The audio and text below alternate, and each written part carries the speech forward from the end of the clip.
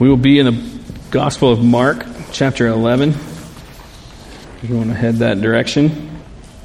Continuing through with our series, and we picked up a couple weeks ago, and this, chapter 11 starts off on Palm Sunday, and so we'll be dealing a lot in the next couple of weeks with what that last week prior to the cross looked like for Jesus. And so just as a means of recapping kind of what has already happened, on Sunday, on Palm Sunday, he rode into Jerusalem, and the crowd was going crazy because they thought that the Messiah had come, which they're correct, but it wasn't the Messiah that they were expecting. They were thinking military leader, political leader. They were thinking that this guy would be the one to get the army back up and running and for them to overthrow Rome and to become a global power. They were just very locked into that Jewish nationalism thing. And so as Jesus rode through Jerusalem, they were shouting for him, and it was like a big political rally kind of feel. But Jesus had something very different in mind. And so that was Sunday. On Monday, he goes to, he's headed toward the temple. He sees a fig tree that is, it has leaves on it, which gives the impression that there is fruit. But when you get up close to it, you look and you inspect it and you see that there's no fruit.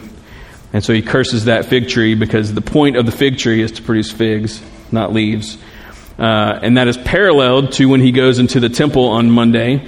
And just like the fig tree, the temple presented itself as a place to find God for the nations.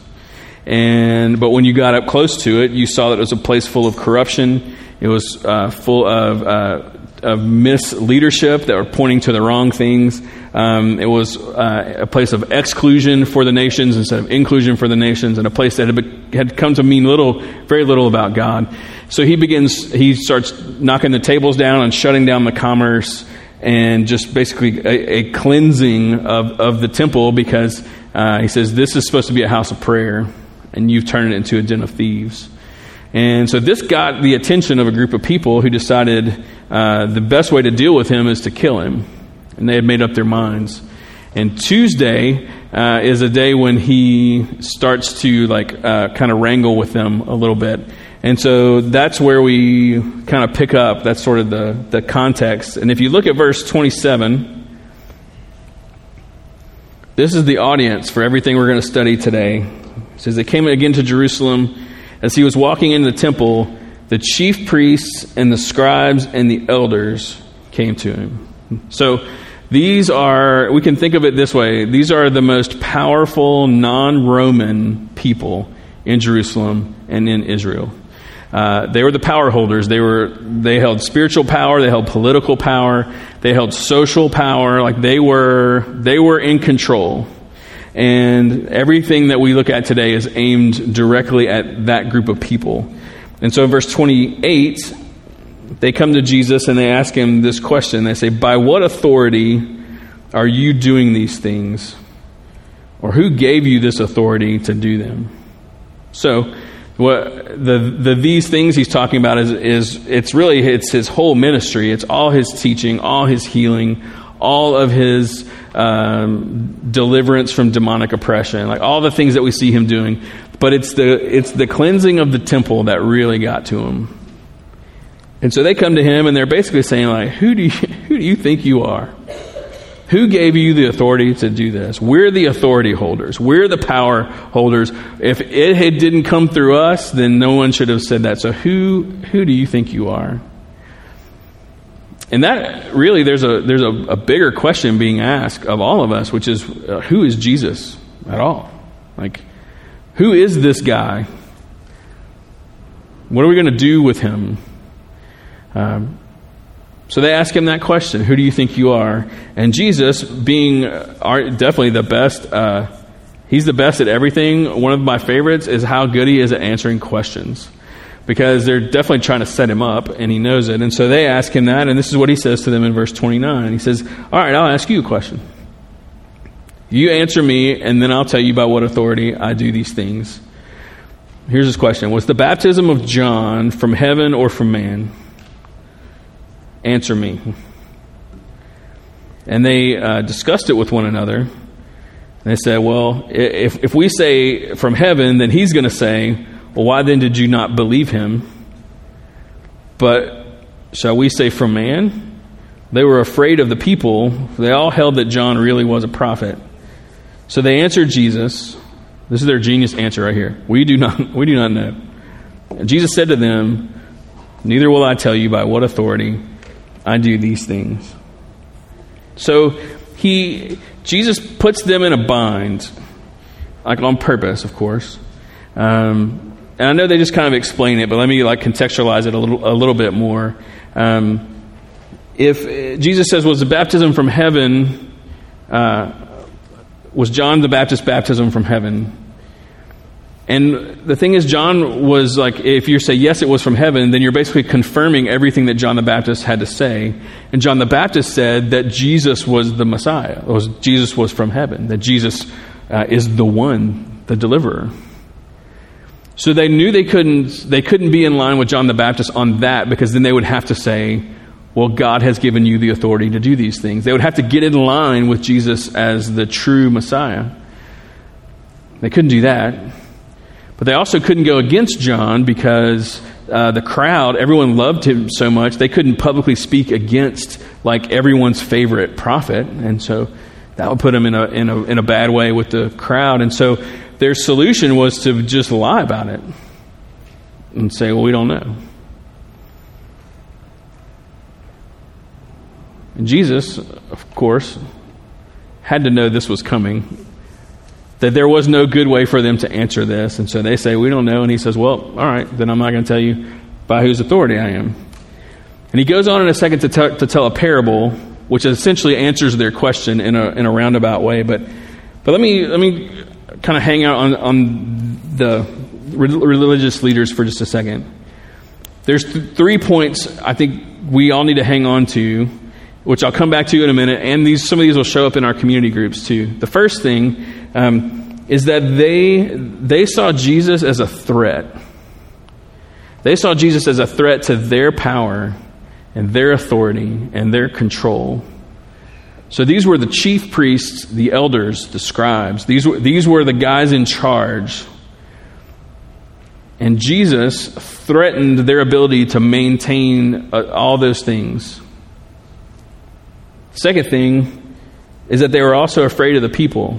They had that same kind of thing that we all can agree with, where they wanted to keep everyone liking them. They wanted to keep everyone in agreement with them. They wanted to be seen as authoritative and all this in the eyes of the people. They were trying to keep everyone having the same impression of them.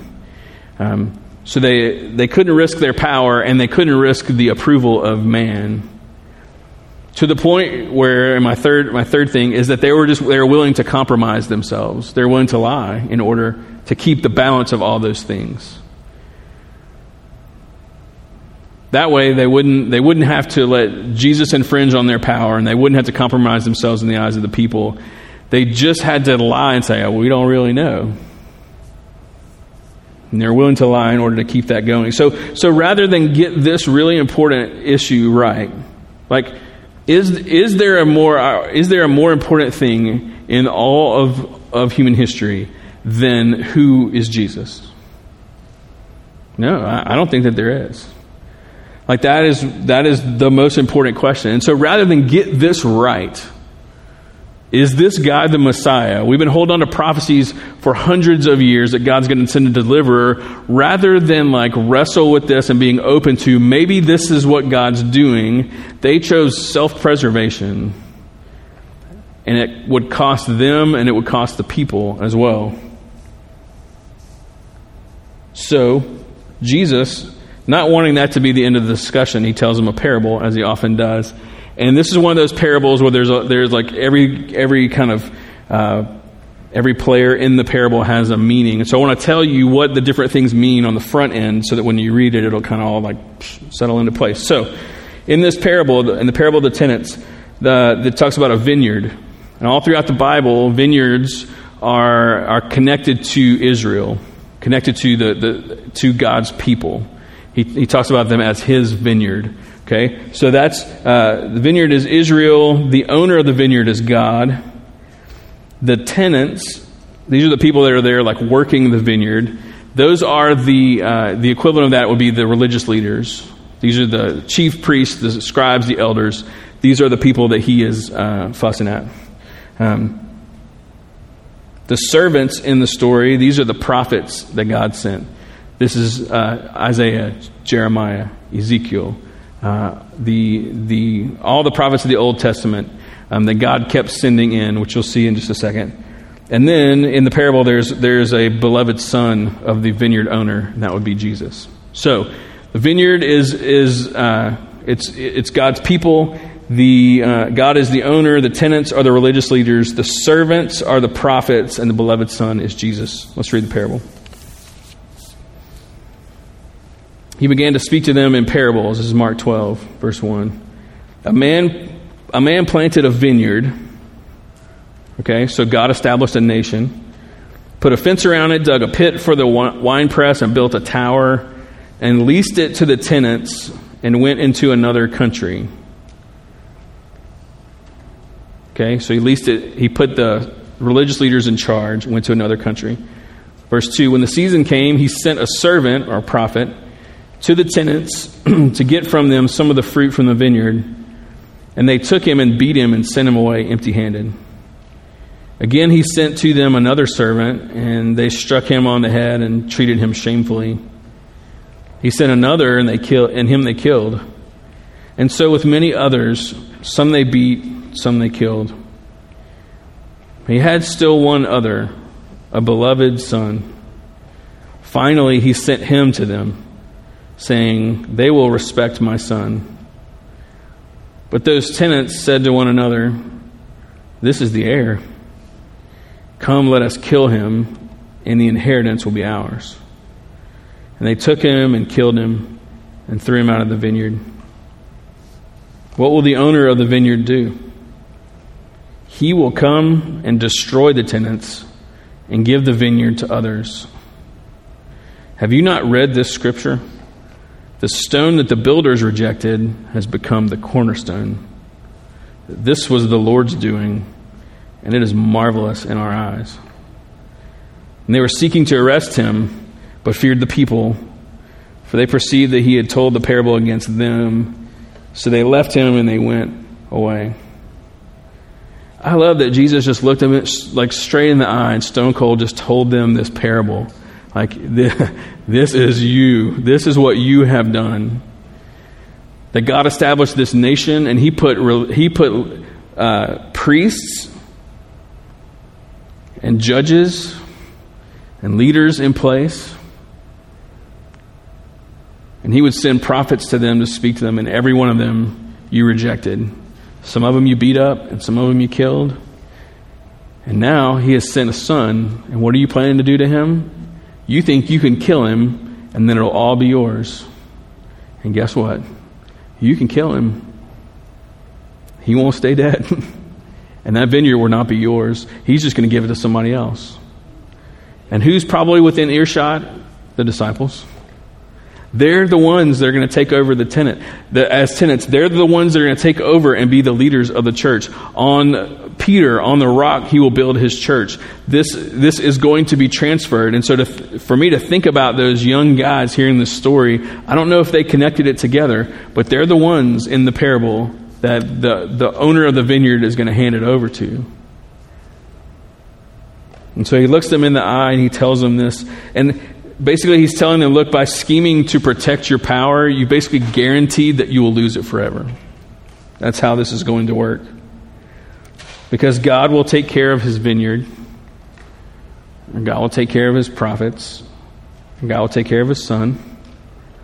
And God will take care of His church.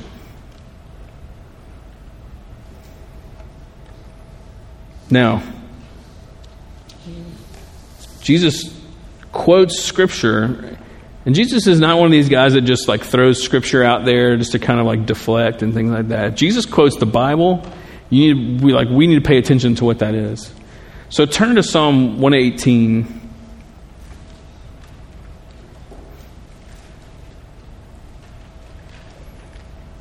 Because his use of this psalm is not random.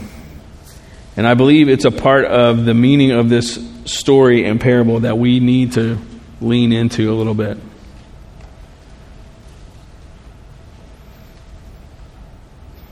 So one of the things within Judaism that we have not done a good job of, in my opinion, of pulling over into Christianity is their memorization of Scripture and their praying of Scripture. So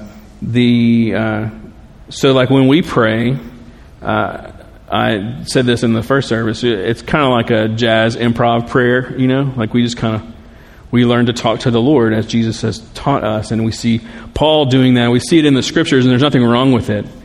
But in Judaism, they pray the Word of God, they pray the Scriptures. It's a beautiful discipline. And I wish that we had both of those things together. And one of the things about praying the Scriptures and memorizing it means that they have these massive amounts of Scripture written on their hearts, that they have memorized these things. It's a part of it. And one of the things that they would do is they would, whenever you see Old Testament Scripture quoted, they would say maybe a line, but it wouldn't be just the one line that would be thought of. You could reference one line, and yet the whole context, the whole work would come up into people's minds. So you could quote a line from Psalm 118, but the entire psalm would come to mind because that's how they were trained. That was a part of their discipline. And so when Jesus quotes one line from something, we can also think of him as referencing the entire passage. So he quotes Psalm 118, which is interesting on a bunch of levels. One of them is because if you look at verse 25, it says, "Save us, we pray, O Lord.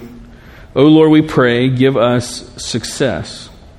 So this line, this would have been a part of Palm Sunday. This would have been one of the psalms that they were singing as Jesus rode through Jerusalem. That where it says, "Save us, we pray," that's where we get Hosanna from. And so he quotes to the religious leaders, quotes the psalm that everyone was singing over him the other day. So the whole thing would have come up, and that memory would have come up, and so they would have known exactly what he was doing. He's bringing to mind, remember when they were singing this over me the other day? Do you remember that? But he doesn't quote that line. He quotes the lines that come before it. Look at 22. It says, "The stone that the builders rejected has become the cornerstone." The stone that the builders rejected. He's looking at them. He's just told a parable about how they have rejected him. And then he quotes from the Old Testament this psalm about the Messiah, about a stone being rejected. I believe that these things would have been coming together for the religious leaders. They had to be. It had to be moving closer and closer together. They're starting to get a picture of what's going on. Because he talks about a stone being rejected.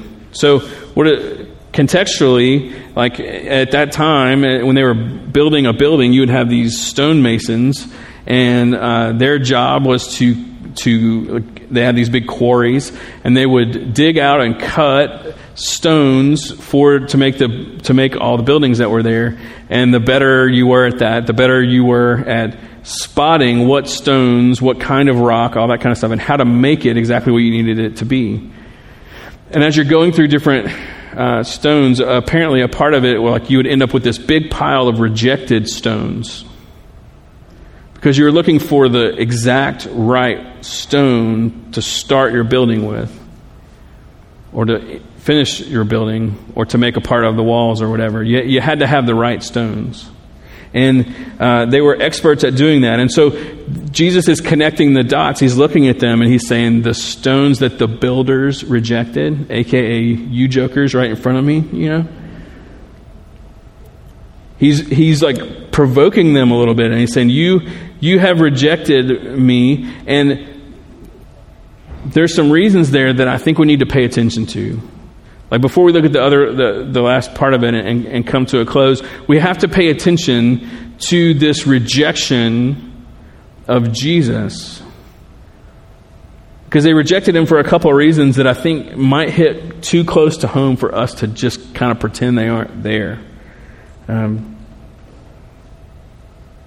Because they were powerful, but you and I are powerful. And maybe not, those powers may not be equal. But for these religious leaders, they had a territory that they oversaw.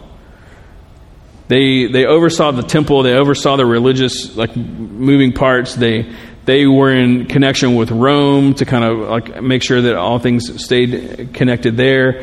They had a kingdom, essentially. They weren't labeled as kings, but they had a kingdom. And you and I may not be labeled as kings, but we have kingdoms too. It's something we talk about here at Living Hope a lot. That if a kingdom is the territory where a king rules, then you and I each have a territory that we rule. It's where your stuff is. It's where what you say goes. And so if you have a car, that's part of your kingdom. If you have money in the bank, that money is a part of your kingdom. If you any of your possessions, any things that you're a steward of, if you're a parent and you have kids, they're a part of your kingdom. They think they have their own kingdom, but they're your kingdom, right? And so if it's what you say goes, then that's part of your kingdom. And these religious leaders saw Jesus and they had an issue, and we could have an issue as well. And here's where it comes from a lot of the time. One is that Jesus didn't meet their expectations. And so here we are, we're trying to take our little kingdoms. Let's take me. I'm trying to take my kingdom and come before the Lord and say, I don't want to rule this kingdom. I want you to rule this kingdom on earth as it is in heaven. Your kingdom come into my kingdom. Your will be done in my kingdom on earth, just like it is in heaven. That's what I'm trying to do. That's what we are all called to do, is to say, I'm going to step off of the throne of this kingdom, and you're going to be on the throne of this kingdom. That's what we're going for. The problem comes in when that happens, and suddenly Jesus isn't running your kingdom the way that you think Jesus should run your kingdom. You're like, I wouldn't do that, and that's a problem. Another problem is when you realize that Jesus is a better king than you are, and you realize that he's a threat to your power and your control. Because I wish that it was one of those things where it's just a one-time deal of tell you what, I'll sign a contract. You be the king, and you're over my kingdom, and it'll just never be an issue again. And you sign the contract and you move on. Problem is, I might be great with this today. I may wake up tomorrow and be like, nope, I'm back on the throne. I'm back in control. It's my money again. It's my car again. It's my decision again. It's my time again. It's whatever I want to do.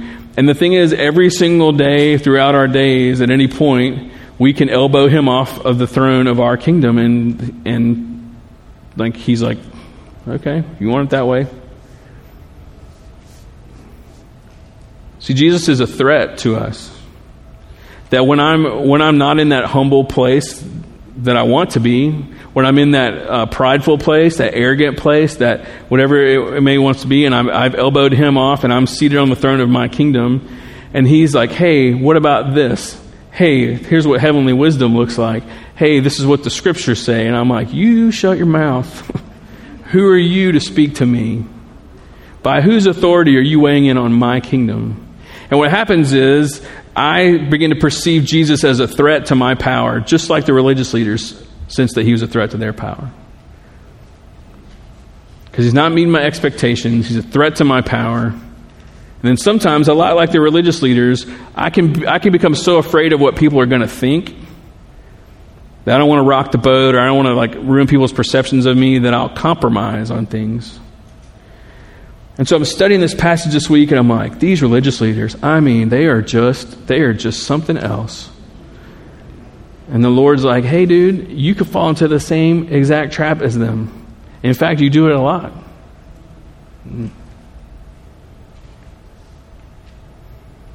And some of this, I believe, can be expressed in this way. Is I think everyone who's a Christian, we want him to be our Savior. right? We want to be forgiven of our sins. We want to walk in newness of life. We want to cross from death into life. We want to be a part of that resurrection. We want 100% Him to be the Savior. But it's the Lord part. It's the Lordship part. It's the step off the throne of my kingdom part. And our old pal Dallas Willard, he refers to that as being a vampire Christian, because you only want the blood. And that's brutally, brutally relevant. We definitely want the blood. We definitely want the forgiveness. But do we want the lordship? The thing is, when we see Jesus for who He is, we realize that He's not a threat. Like, I'm not threatened by you. I'm a terrible king. I can't believe that you would want to be the king over my kingdom, and that's amazing to me. When we see Him accurately, rejecting Him seems the most absurd thing in the world. Because it's you don't fail to meet my expectations, you exceed my expectations. You're not a threat to me, you're a blessing to me. I don't care what anybody thinks about me. This is how I was created to live. I see you for who you are. And that's why the verse, look again at verse 22, that's why it reads the way that it does. The stone that the builders rejected has become the cornerstone. It says you can reject the beloved Son that God has sent all you want, but the reality is He is the cornerstone. Like He is who He is. So I can be threatened by Him. He can not meet my expectations. People can say whatever they want. But it doesn't change who He is. So much of it for me, and I think for us, comes down to, are we seeing Him for who He is or not? So it goes back to the first question. By whose authority are you doing these things? Jesus says, I'm the cornerstone. That's my authority. I'm the one that the builders rejected, but I'm still the cornerstone. And what does that mean? We sing that idea of cornerstone shows up in songs, and it shows, people reference it. But what does it mean? And I was like, well, that's probably worth my study. So I go and I dive into it a little bit, and there's discrepancies on what they're talking about. They say, well, it could be a cornerstone or it could be a capstone. Cornerstone it's what you think of. It's the stone on the corner. And it's the first stone that they put in place. And it is the most important stone in the whole building. It's the one that the builders would give incredible attention to that being the exact right one. Because that set all the angles for the building. Everything would be based off of this one stone. And the integrity of the whole building was dependent on the cornerstone. If you go to Jerusalem right now, the cornerstone of Herod's temple is still there, all these years later. It's an important stone. And so He may be saying, well, you put me in that pile of stones over there and rejected me, but God has actually put me in place as the first stone in the building. But other people think it's talking about the capstone, which is if you have two walls coming together, it's a stone that unites the two walls. Or if you are building an archway, it's the stone at the center of the archway that comes up and supports the two sides of the ark, and it gives unity and strength to the walls or to the ark. That's the last stone that goes in. So He's either the first stone or He's the last stone. And I don't know if that's the same thing as saying I'm the Alpha and the Omega, but I'd like, hey, how about we not pick one? We just take both definitions and see them as awesome, right? He says, you have rejected me as a stone, but God has put me in as the cornerstone, because look at the very next verse 23. This is the Lord's doing. He's looking Him in the eye and says, the stone that you rejected has become the cornerstone. This is the Lord's doing. He gave me the authority. That's the answer to your question that you don't know the answer to. This is the Lord's doing. It is marvelous in our eyes. The next verse. This is the day the Lord has made. Let's rejoice and be glad in it. And then it says, save us, O Lord, we pray. So that whole thing of Hosanna, save us, is in this context of saying the stone the builders rejected has become the cornerstone. God has done it. This is marvelous. God has made this day. Let's rejoice in it. And when we're calling out, save us, O Lord, Hosanna, O Lord, it's not only from our sins and our salvation, it's also save us from ourselves and our insistence on thinking that we can do better than you can. He says, this is why I am in authority, because God has put me here to do it. Now, Mark got a lot of his information from Peter. This is what Peter says in 1 Peter 2. This is a summation of the whole sermon, which I could have just read and gotten to the point, but, Verse 4. Speaking of Jesus, he says, as you come to him, a living stone rejected by men, but in the sight of God, chosen and precious, you yourselves, like living stones, are being built up as a spiritual house to be a holy priesthood, to offer spiritual sacrifices acceptable to God through Jesus Christ. And once again, God's building a building. He's building a new temple. And Jesus is the cornerstone. And based off of that stone, he's connecting all these other stones, and every one of them is alive. And every believer throughout all time is a stone in this big building. And every stone lives and breathes and feels and works together. That we could bring sacrifices to our God. But we don't have to bring lambs anymore. We don't have to bring, it's not those kind of sacrifices. Now we're the sacrifices that are alive. That's what Paul says. Present yourself as a living sacrifice. And the problem with living sacrifices is that they want to crawl off the altar when things get weird. The idea is like, no, I'm going to put my life on the altar, and it doesn't matter. I'm not going to freak out and get off of that altar. I'm not going to elbow you off the throne of the kingdom of me. Like, that's not how this is going to work. I'm going to welcome your authority. I'm going to welcome you, exceeding my expectations. I'm going to welcome you no matter what it costs me. I'm going to welcome the cornerstone into my life.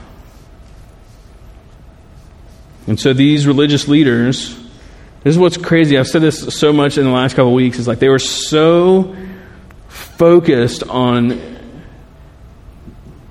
their power and their control and their nationalistic aspirations that they missed the Messiah. They missed Jesus being Jesus. And for you and I, we can't just put our heads down and bury our way through our lives and saying, well, I'll take the blood, but I don't want the lordship. I'll take the Savior part, but the lordship part I'm not sure about. He's like, no, I came to do all of it. And I'm awesome at it. And I believe it all comes down to, are we seeing him for who he is? Are we hearing what he's saying when we say, by whose authority do you want to be the Lord of my life? And he says, the stone that the builders rejected has become the cornerstone. This is the Lord's doing. May it be marvelous in our eyes. It's beautiful. Now, this may apply to us in different ways. It could be that speaking of salvation and of forgiveness and of life with God, this is something to you that is new. It's something that you want to talk more about, something that you've never really wrestled through before. And if so, I want to encourage you to just stick around after we're done. And come, I'll be down here. Just come talk to me. You don't talk to anyone. Just talk to somebody. You don't need to leave here. That invitation that Jesus is saying, I can be your cornerstone too, is there. But if this is more in the lordship area, if you've been resisting Jesus' leadership in your life, no matter how you're looking at this, it really begins with seeing him for who he actually is. By whose authority, And so letting him remind us, put front and center exactly who he is so important. And so we're going to sing some songs that do that. They remind us again of who He is. And everything else just kind of falls into place from there. And so let's stand together as our musicians come back, and I'll make my way back there too. And